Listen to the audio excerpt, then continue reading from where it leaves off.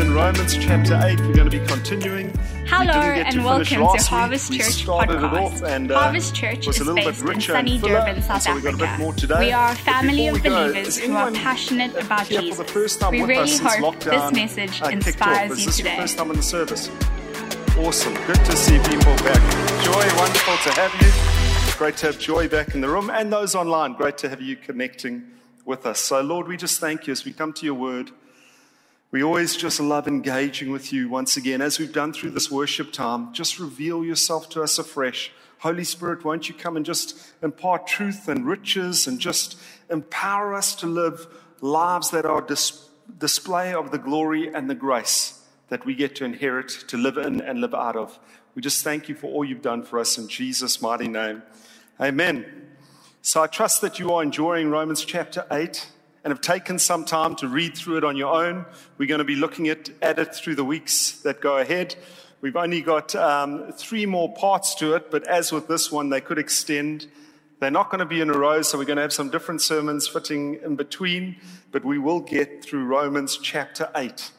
My daughter had her graduation on Friday night. She had a matric dance yesterday evening, and the head girl of her grade spoke, and she said this line, which I loved. She said to all her fellow students and graduates, "You didn't come this far to only come this far." I want to say that to you today. You didn't come this far to only come this far. And we've just started Romans, and already there's been such richness in the promise that we looked at of no condemnation, but there's more there. So just get ready. We're going to dive in.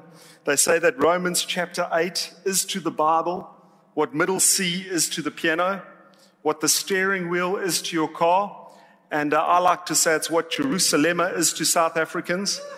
I can say that because yesterday evening, as I'd finished prepping, getting ready to fall asleep at about midnight, I heard numerous neighbors playing some music and having a great Saturday evening, and Jerusalem was the song of choice for all of them. But if there was a soundtrack to Romans, the book of Romans, particularly Romans chapter 8. No, it wouldn't be Jerusalem, but I would think that as you're going through Romans and coming around the corner to chapter 8, it would be like that beat from Rocky. Do you know that scene? I can't hum it. I wish I could. Anyone can do the Rocky? I can't even try. I was thinking it in my head. I'm not going to get there. But there's this crescendo and there's this building up. And it's really this, that in Romans chapter 8, we see that God he desires to give us life in its fullness. We know that he loves us. We see that he doesn't condemn us. We see that he gives us promises, that he helps us to process through them so we can live in the fullness of the purpose he has for us. And through this chapter, we see that there are life-changing answers to 4 condemning statements that we often make about ourselves. And I'm sure that some of us have made as we come into this room or as we've turned on whatever device we're looking at. And we looked at these, and it's really this. Sometimes we feel these feelings, and we have to wrestle through it. But here's the answers that God gives. When we feel, and we can put it on the screen, thank you. When we feel, I am no good, God says there's no condemnation, and so we can have liberty. When we feel, I'm never going to change, nothing's shifting, there's no domination, so we can have victory. When we feel my life is falling apart, God says to us there's no desperation, so we can have expectancy for his goodness. And when we feel that there's no future for us, when we might be in that place where, as Rich mentioned, that there's anxiety and how we're going to get ahead, God says there's no separation so that you can have security. There's liberty, victory, expectancy, there's security. Any other great words with a Y on, we'll probably find them in Romans chapter 8, so you can just fill them in for yourself. But it starts off, there's no condemnation to those who are in Christ, and there's no separation of them from Christ. That's the security that we have in Romans chapter 8. And today we're continuing to look at this feeling of I'm no good. When there's this sense of guilt, when we feel condemned, where we feel bound, where we feel that we just cannot experience and live life to the full as we call to, as we see through Scripture. What do you do when you feel like that? Well, we said you don't ignore it. Don't wallow in it. But we take that feeling because it's real and we examine it in the light of God's promises to us. And so that's what we were doing as we read through Romans chapter 8, verse 1 to verse 4. If we can put that on the screen, we'll read through it together. Therefore, there is now an immediate present and ongoingly, no, not even a little bit of condemnation, verdict against us for those who are in Christ Jesus. Because through Christ Jesus, the law of the Spirit who gives life has set you free from the law of sin and death. That's a great cry of freedom right there. Verse 3, for what the law was powerless to do because it was weakened by the flesh, God did by sending his own Son in the likeness of sinful flesh to be a sin offering.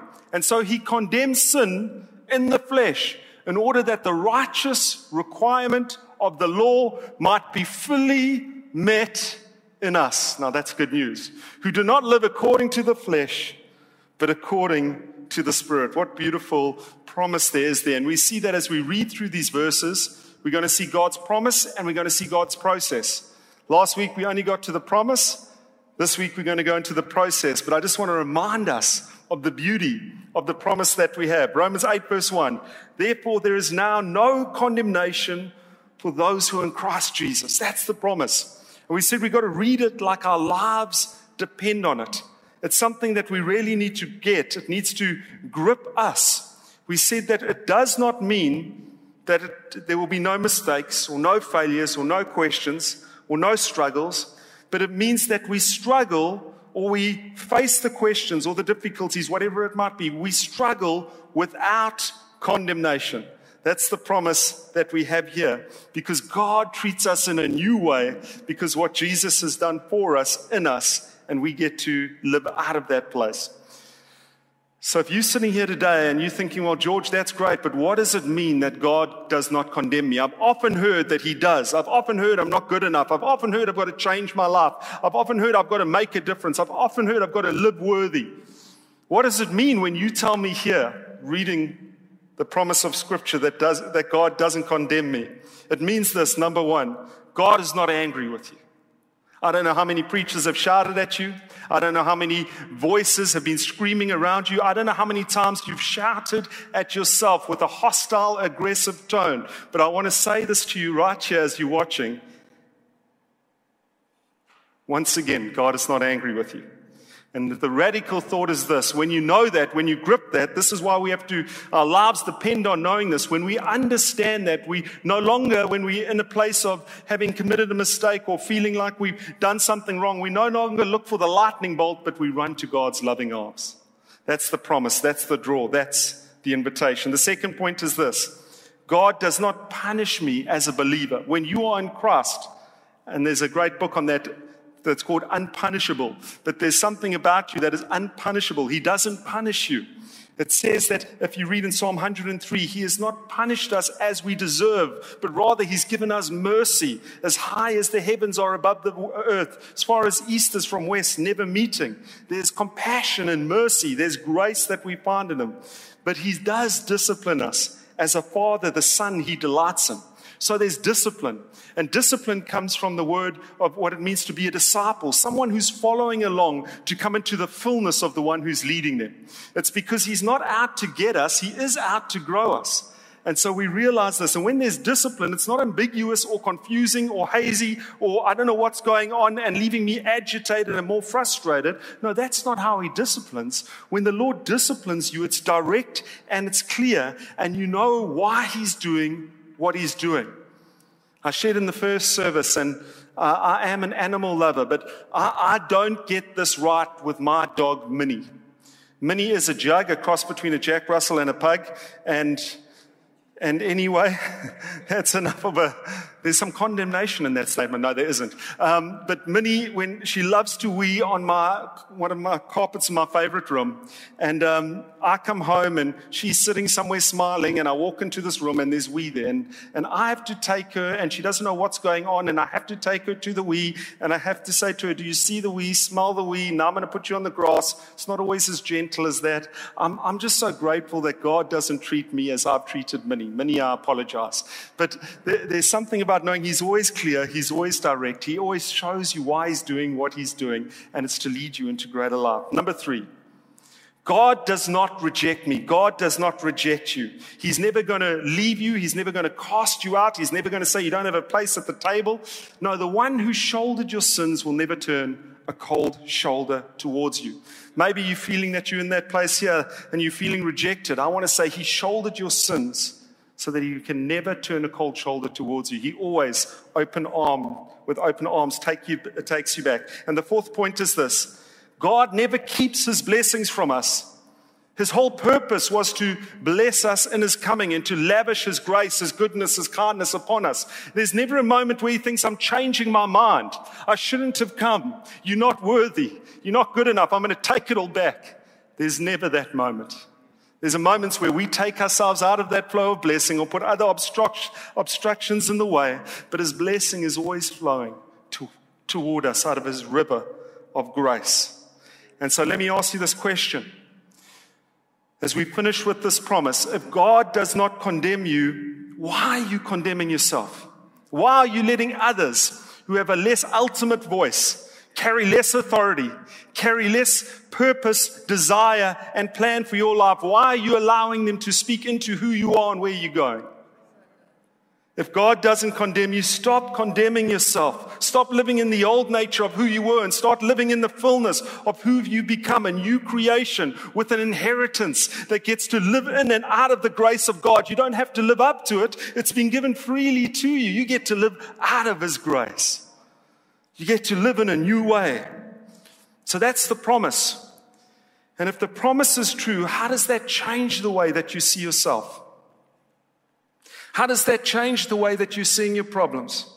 How does that change the way that you're seeing the world? I read a quote on Facebook, and Facebook's been preaching to me. And it said this, there's grace we can find grace in every mistake. That's where you go looking for it.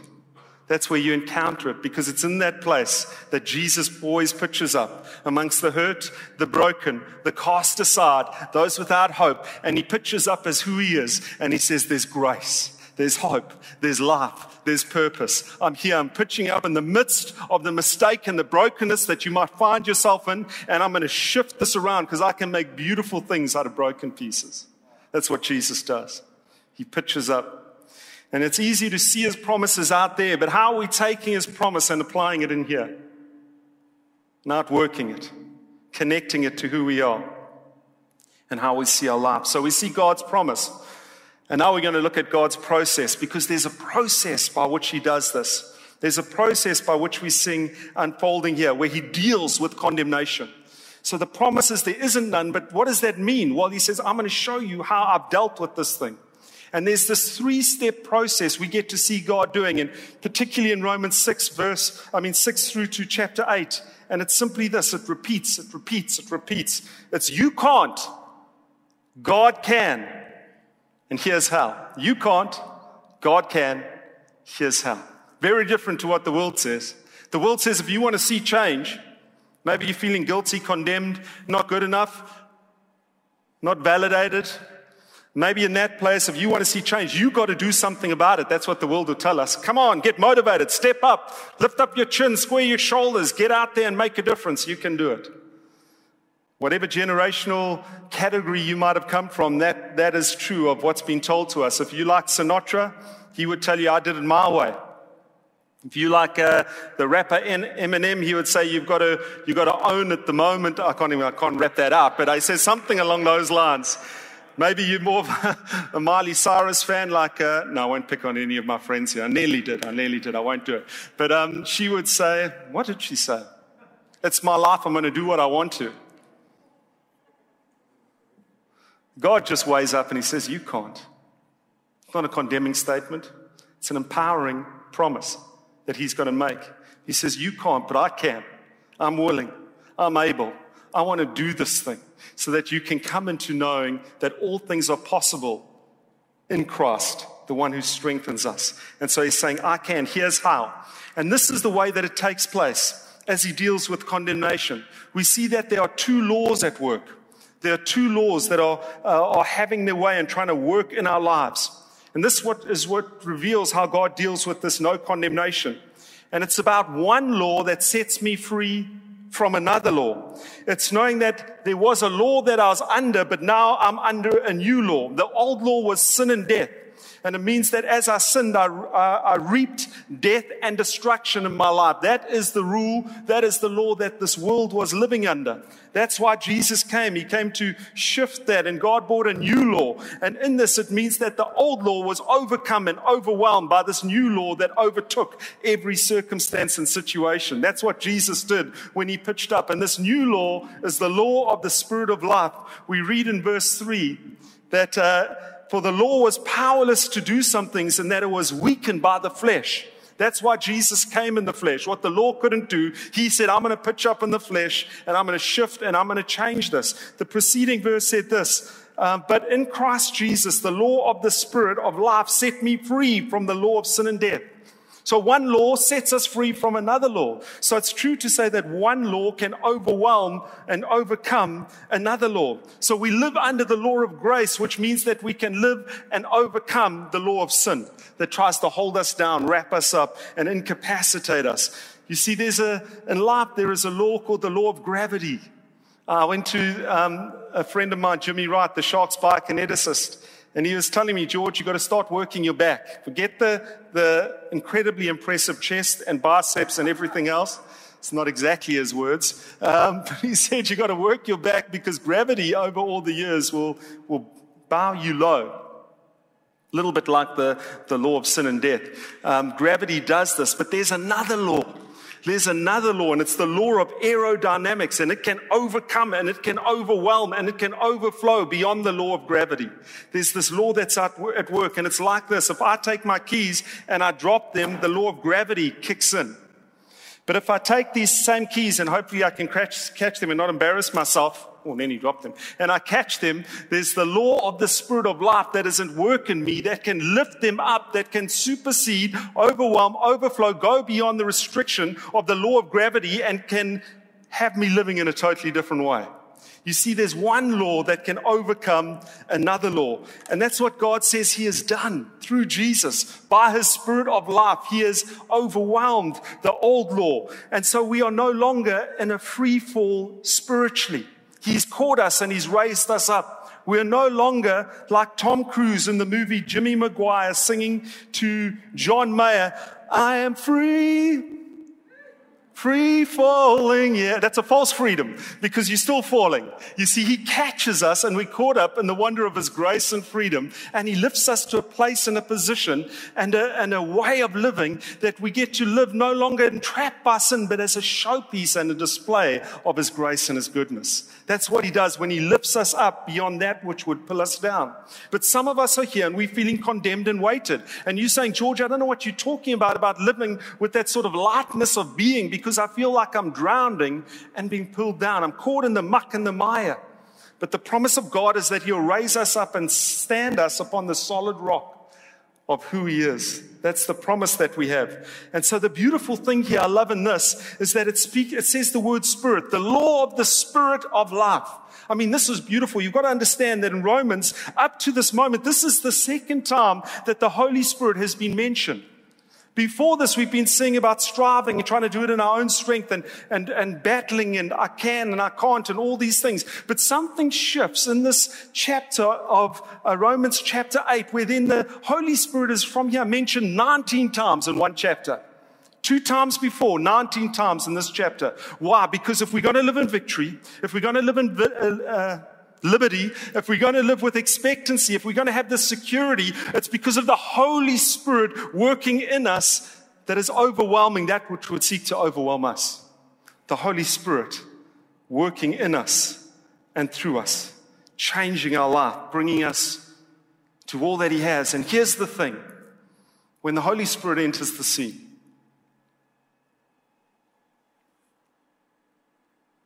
everything changes.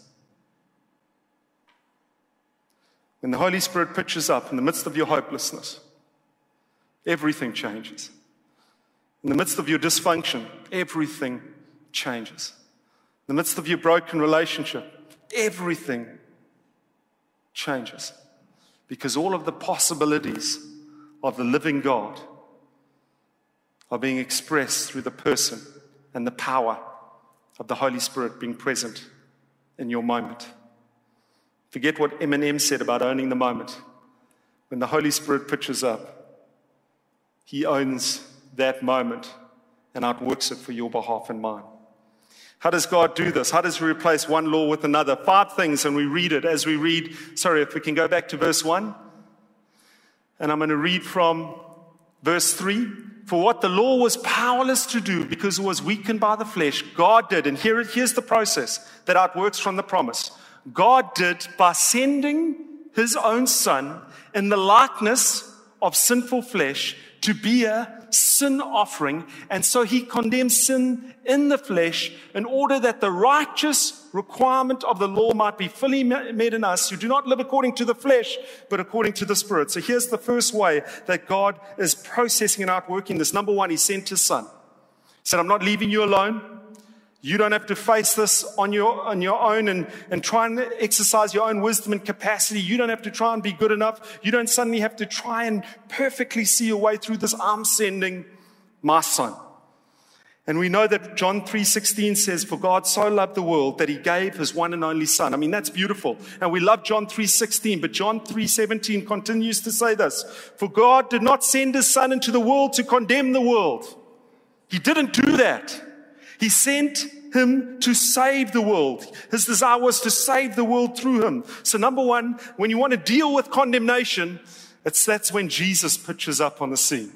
He deals with condemnation. So He sent His Son. Number 2, He sent His Son in the likeness of sinful man. That's what we've just read. It's not just that He sent Jesus into the world. It's that He came just like us, in a body just like us, born into this world just like us. But He was the incarnation of both God and man at the same time. God did not send an ambassador, a messenger, an angel. He said, I'm sending Jesus, and I'm going to reconcile the world to myself through Him. That's what's taking place. He sent Jesus in the flesh. Why did He do this? The third point is this. He came in the likeness of sinful man to be a sin offering. You see, you've got to deal with condemnation. I can't just tell you, well, it's not there. Take it away, don't worry about it. No, it's got to be dealt with. It's got to be dealt with. And so Jesus came to be a sin offering. In Hebrew culture, they knew what a sin offering was. It was when you would take something to God and say, I'm sorry, and there's sin in my life, and I want to pay the penalty of that, because someone's got to pay the penalty. There's a price to be paid. In the US, there's been a fund called the Conscious Fund that's been in place since 1811 in the Treasury Department of the US. And it's when people pay their taxes and they do all of those things, but they still feel guilty because maybe they've been shirking or hiding some money, and so then they feel they've defrauded the government. So guilt gets their conscience, and so they then decide to send money in to this fund, the Conscious Fund. I think it would be amazing we got the Solidarity Fund, so it's a little bit similar. But anyway, in the US in 2013, $1 million was sent to this fund of people's own free will, knowing that they've done taxes and that the government wasn't after them. They just thought, I'm feeling a little bit guilty, I better do something about it. So they paid the fund. In 2008, there was $3 million paid to this fund. People felt, that was the highest it's been. And some of these deposits are accompanied by a note of explanation. Someone once sent $1,300, and he wrote this: I send this to make restitution for tools, leave days, and other things I stole while I was in the Navy. Another writer confessed to taking 2 metal office dividers.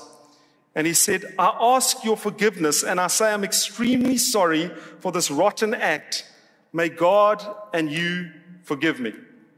Another man wrote a check to the IRS for $100. And he said this: I've just not been able to sleep. So here is the $100 I owe you. And if I still can't sleep, I'll send you the rest. Because there's the sense I've got to pay. There's guilt. There is a price to be paid. I looked last night, I was trying to search through this thing about paying, because we know in 1 Corinthians 6 verse 20 and in 1 Corinthians 7, it says you were bought with a price. He's repeating this. But then I thought, I want to see how many times this is mentioned. I found personally, skipping all the Old Testament promises, I found 93 accounts in the New Testament where he directly or indirectly, the writer directly or indirectly referencing that Jesus paid the price, the ransom to reconcile, to redeem, to bring us into relationship, that he's taken it all upon ourselves and lavishly said, whatever the cost, I'm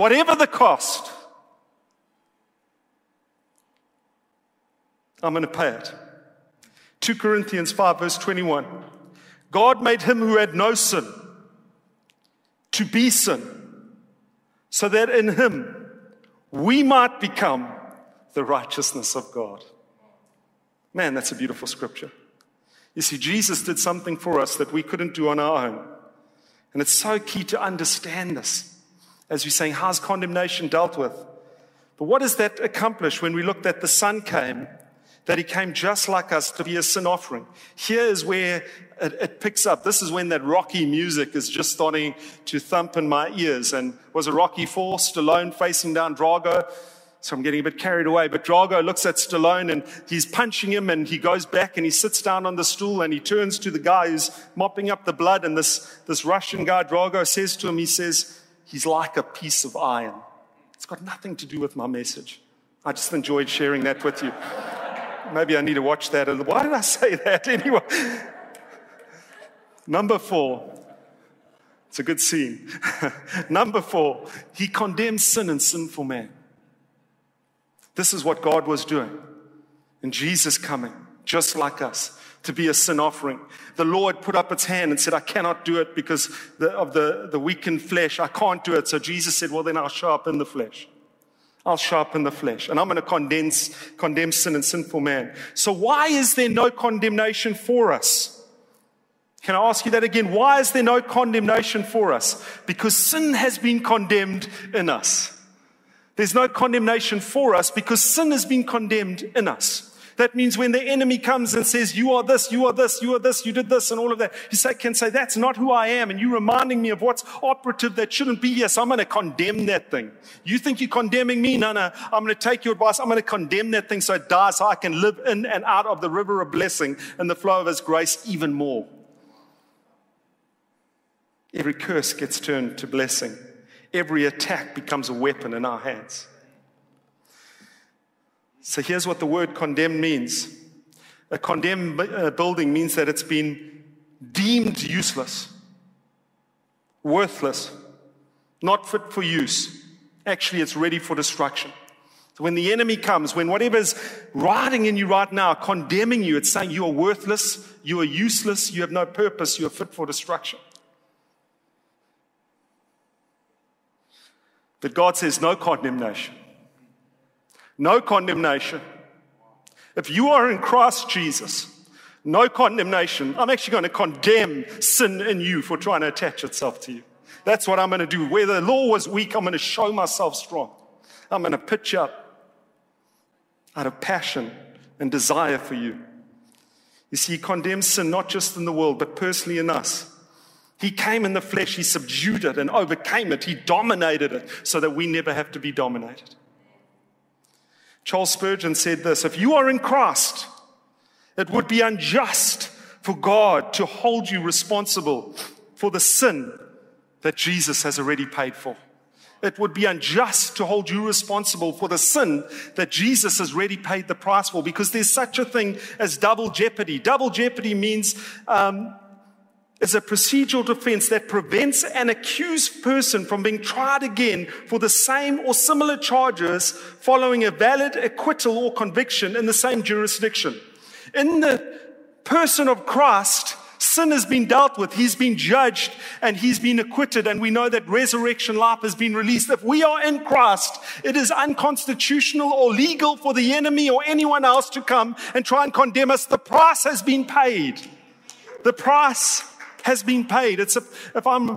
We're heading into summer, if I'm using that aircon and I'm maxing it out and Etequeni comes and sends a bill and Leanne gets it before me, this would be a beautiful moment, and pays it before I could get to it. And then Etequeni would write to me and say, no, but George, you used it, so you have to pay as well. That would be unjust. I would say, no, you have got no claim. You have got no legal standing. You see, many of us believe that it's fine that he paid the penalty for our past sin. But you know what? If I sin again, there was no condemnation for that past sin, but if I sin again, I need to be re-condemned. Paul says no. This is not a shifting statement. He said there's no condemnation. If you are in Christ, solid rock, there's no shifting ground in who he is. Nothing moves him. Nothing shakes him. Nothing's going to cause him to change his position. If you are aligned in him, there's no intimidation or manipulation that can move you. It says there's no condemnation. Let me ask you this simple question. When Jesus died on the cross, how many of your sins had you committed yet? Will you shout it out at me? Not one. He paid for them all in advance. He atoned for them all in that one moment.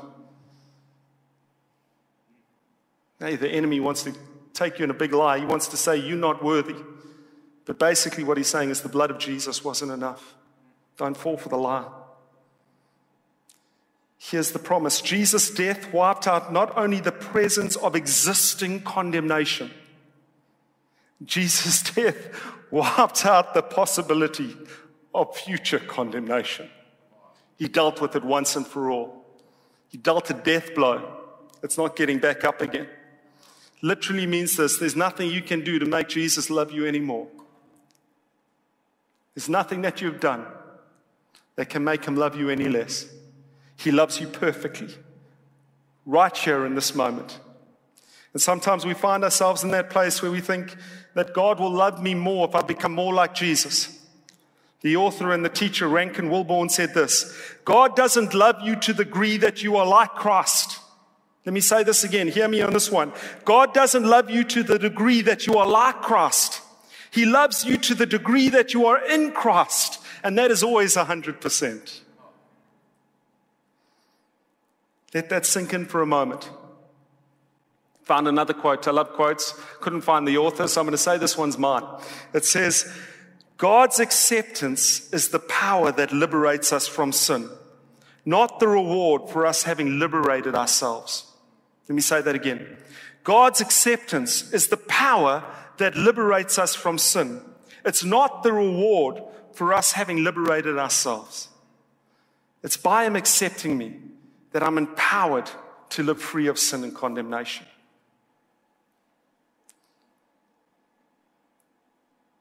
So what does this mean, and how does this outwork? This point that he condemns sin and sinful man. This is what it means as we take it to its full completion. Can we go to the next point? He fulfilled the righteous law in us.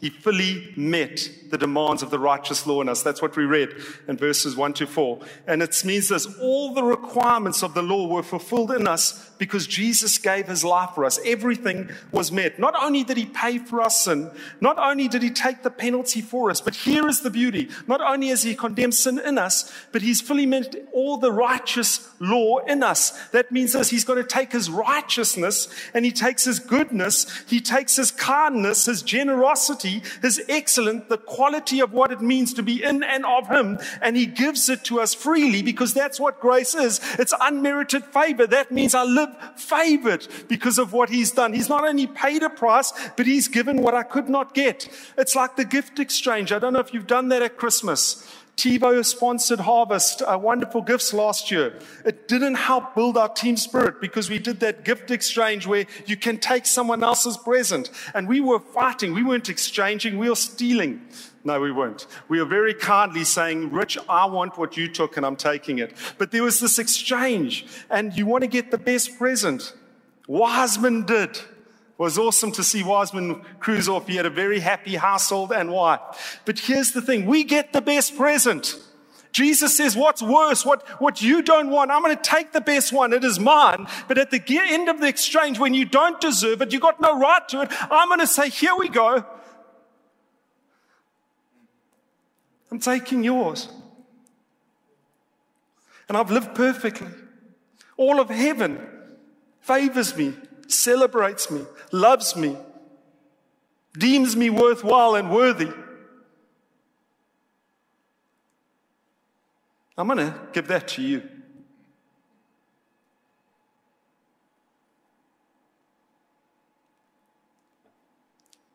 The Spirit of life kicks into action. And indwelling sin is overcome through the power of the indwelling Spirit. I'm not trying to make excuses for sin. I'm saying that we no longer have to live sin-conscious. We can turn our awareness toward God and live God-conscious, grace-conscious, Holy Spirit-empowered conscious, the power and effective working of the blood conscious, aware of who Jesus is. I'm saying we can live in a totally different way. And we are low-level thinking if we're getting too caught up in sin. Forget about sin. Jesus paid the price for it so we could know what we have in Him. There's no longer sin in Him. There's the fullness of life. So turn your attention, your focus towards that. I'm a sinner saved by grace, which means now I get to live as a display of His glorious grace. That's who we are. That's who you are. That's what the lie and the accusation of the enemy would have you not believe. But God's voice rings true. It reverberates, shakes off the dust, illuminates once again who He's called you to be.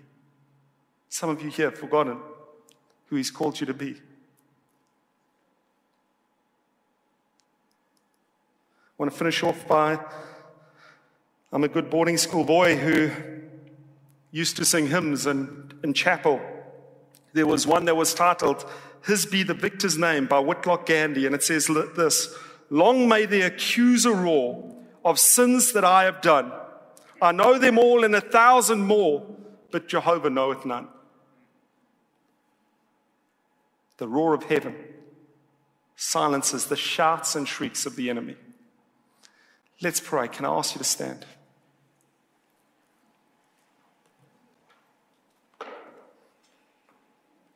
What you might have walked in, some of us have walked in or watching, and it feels like our soul has an anchor tied to us and we are being weighed down and we are drowning.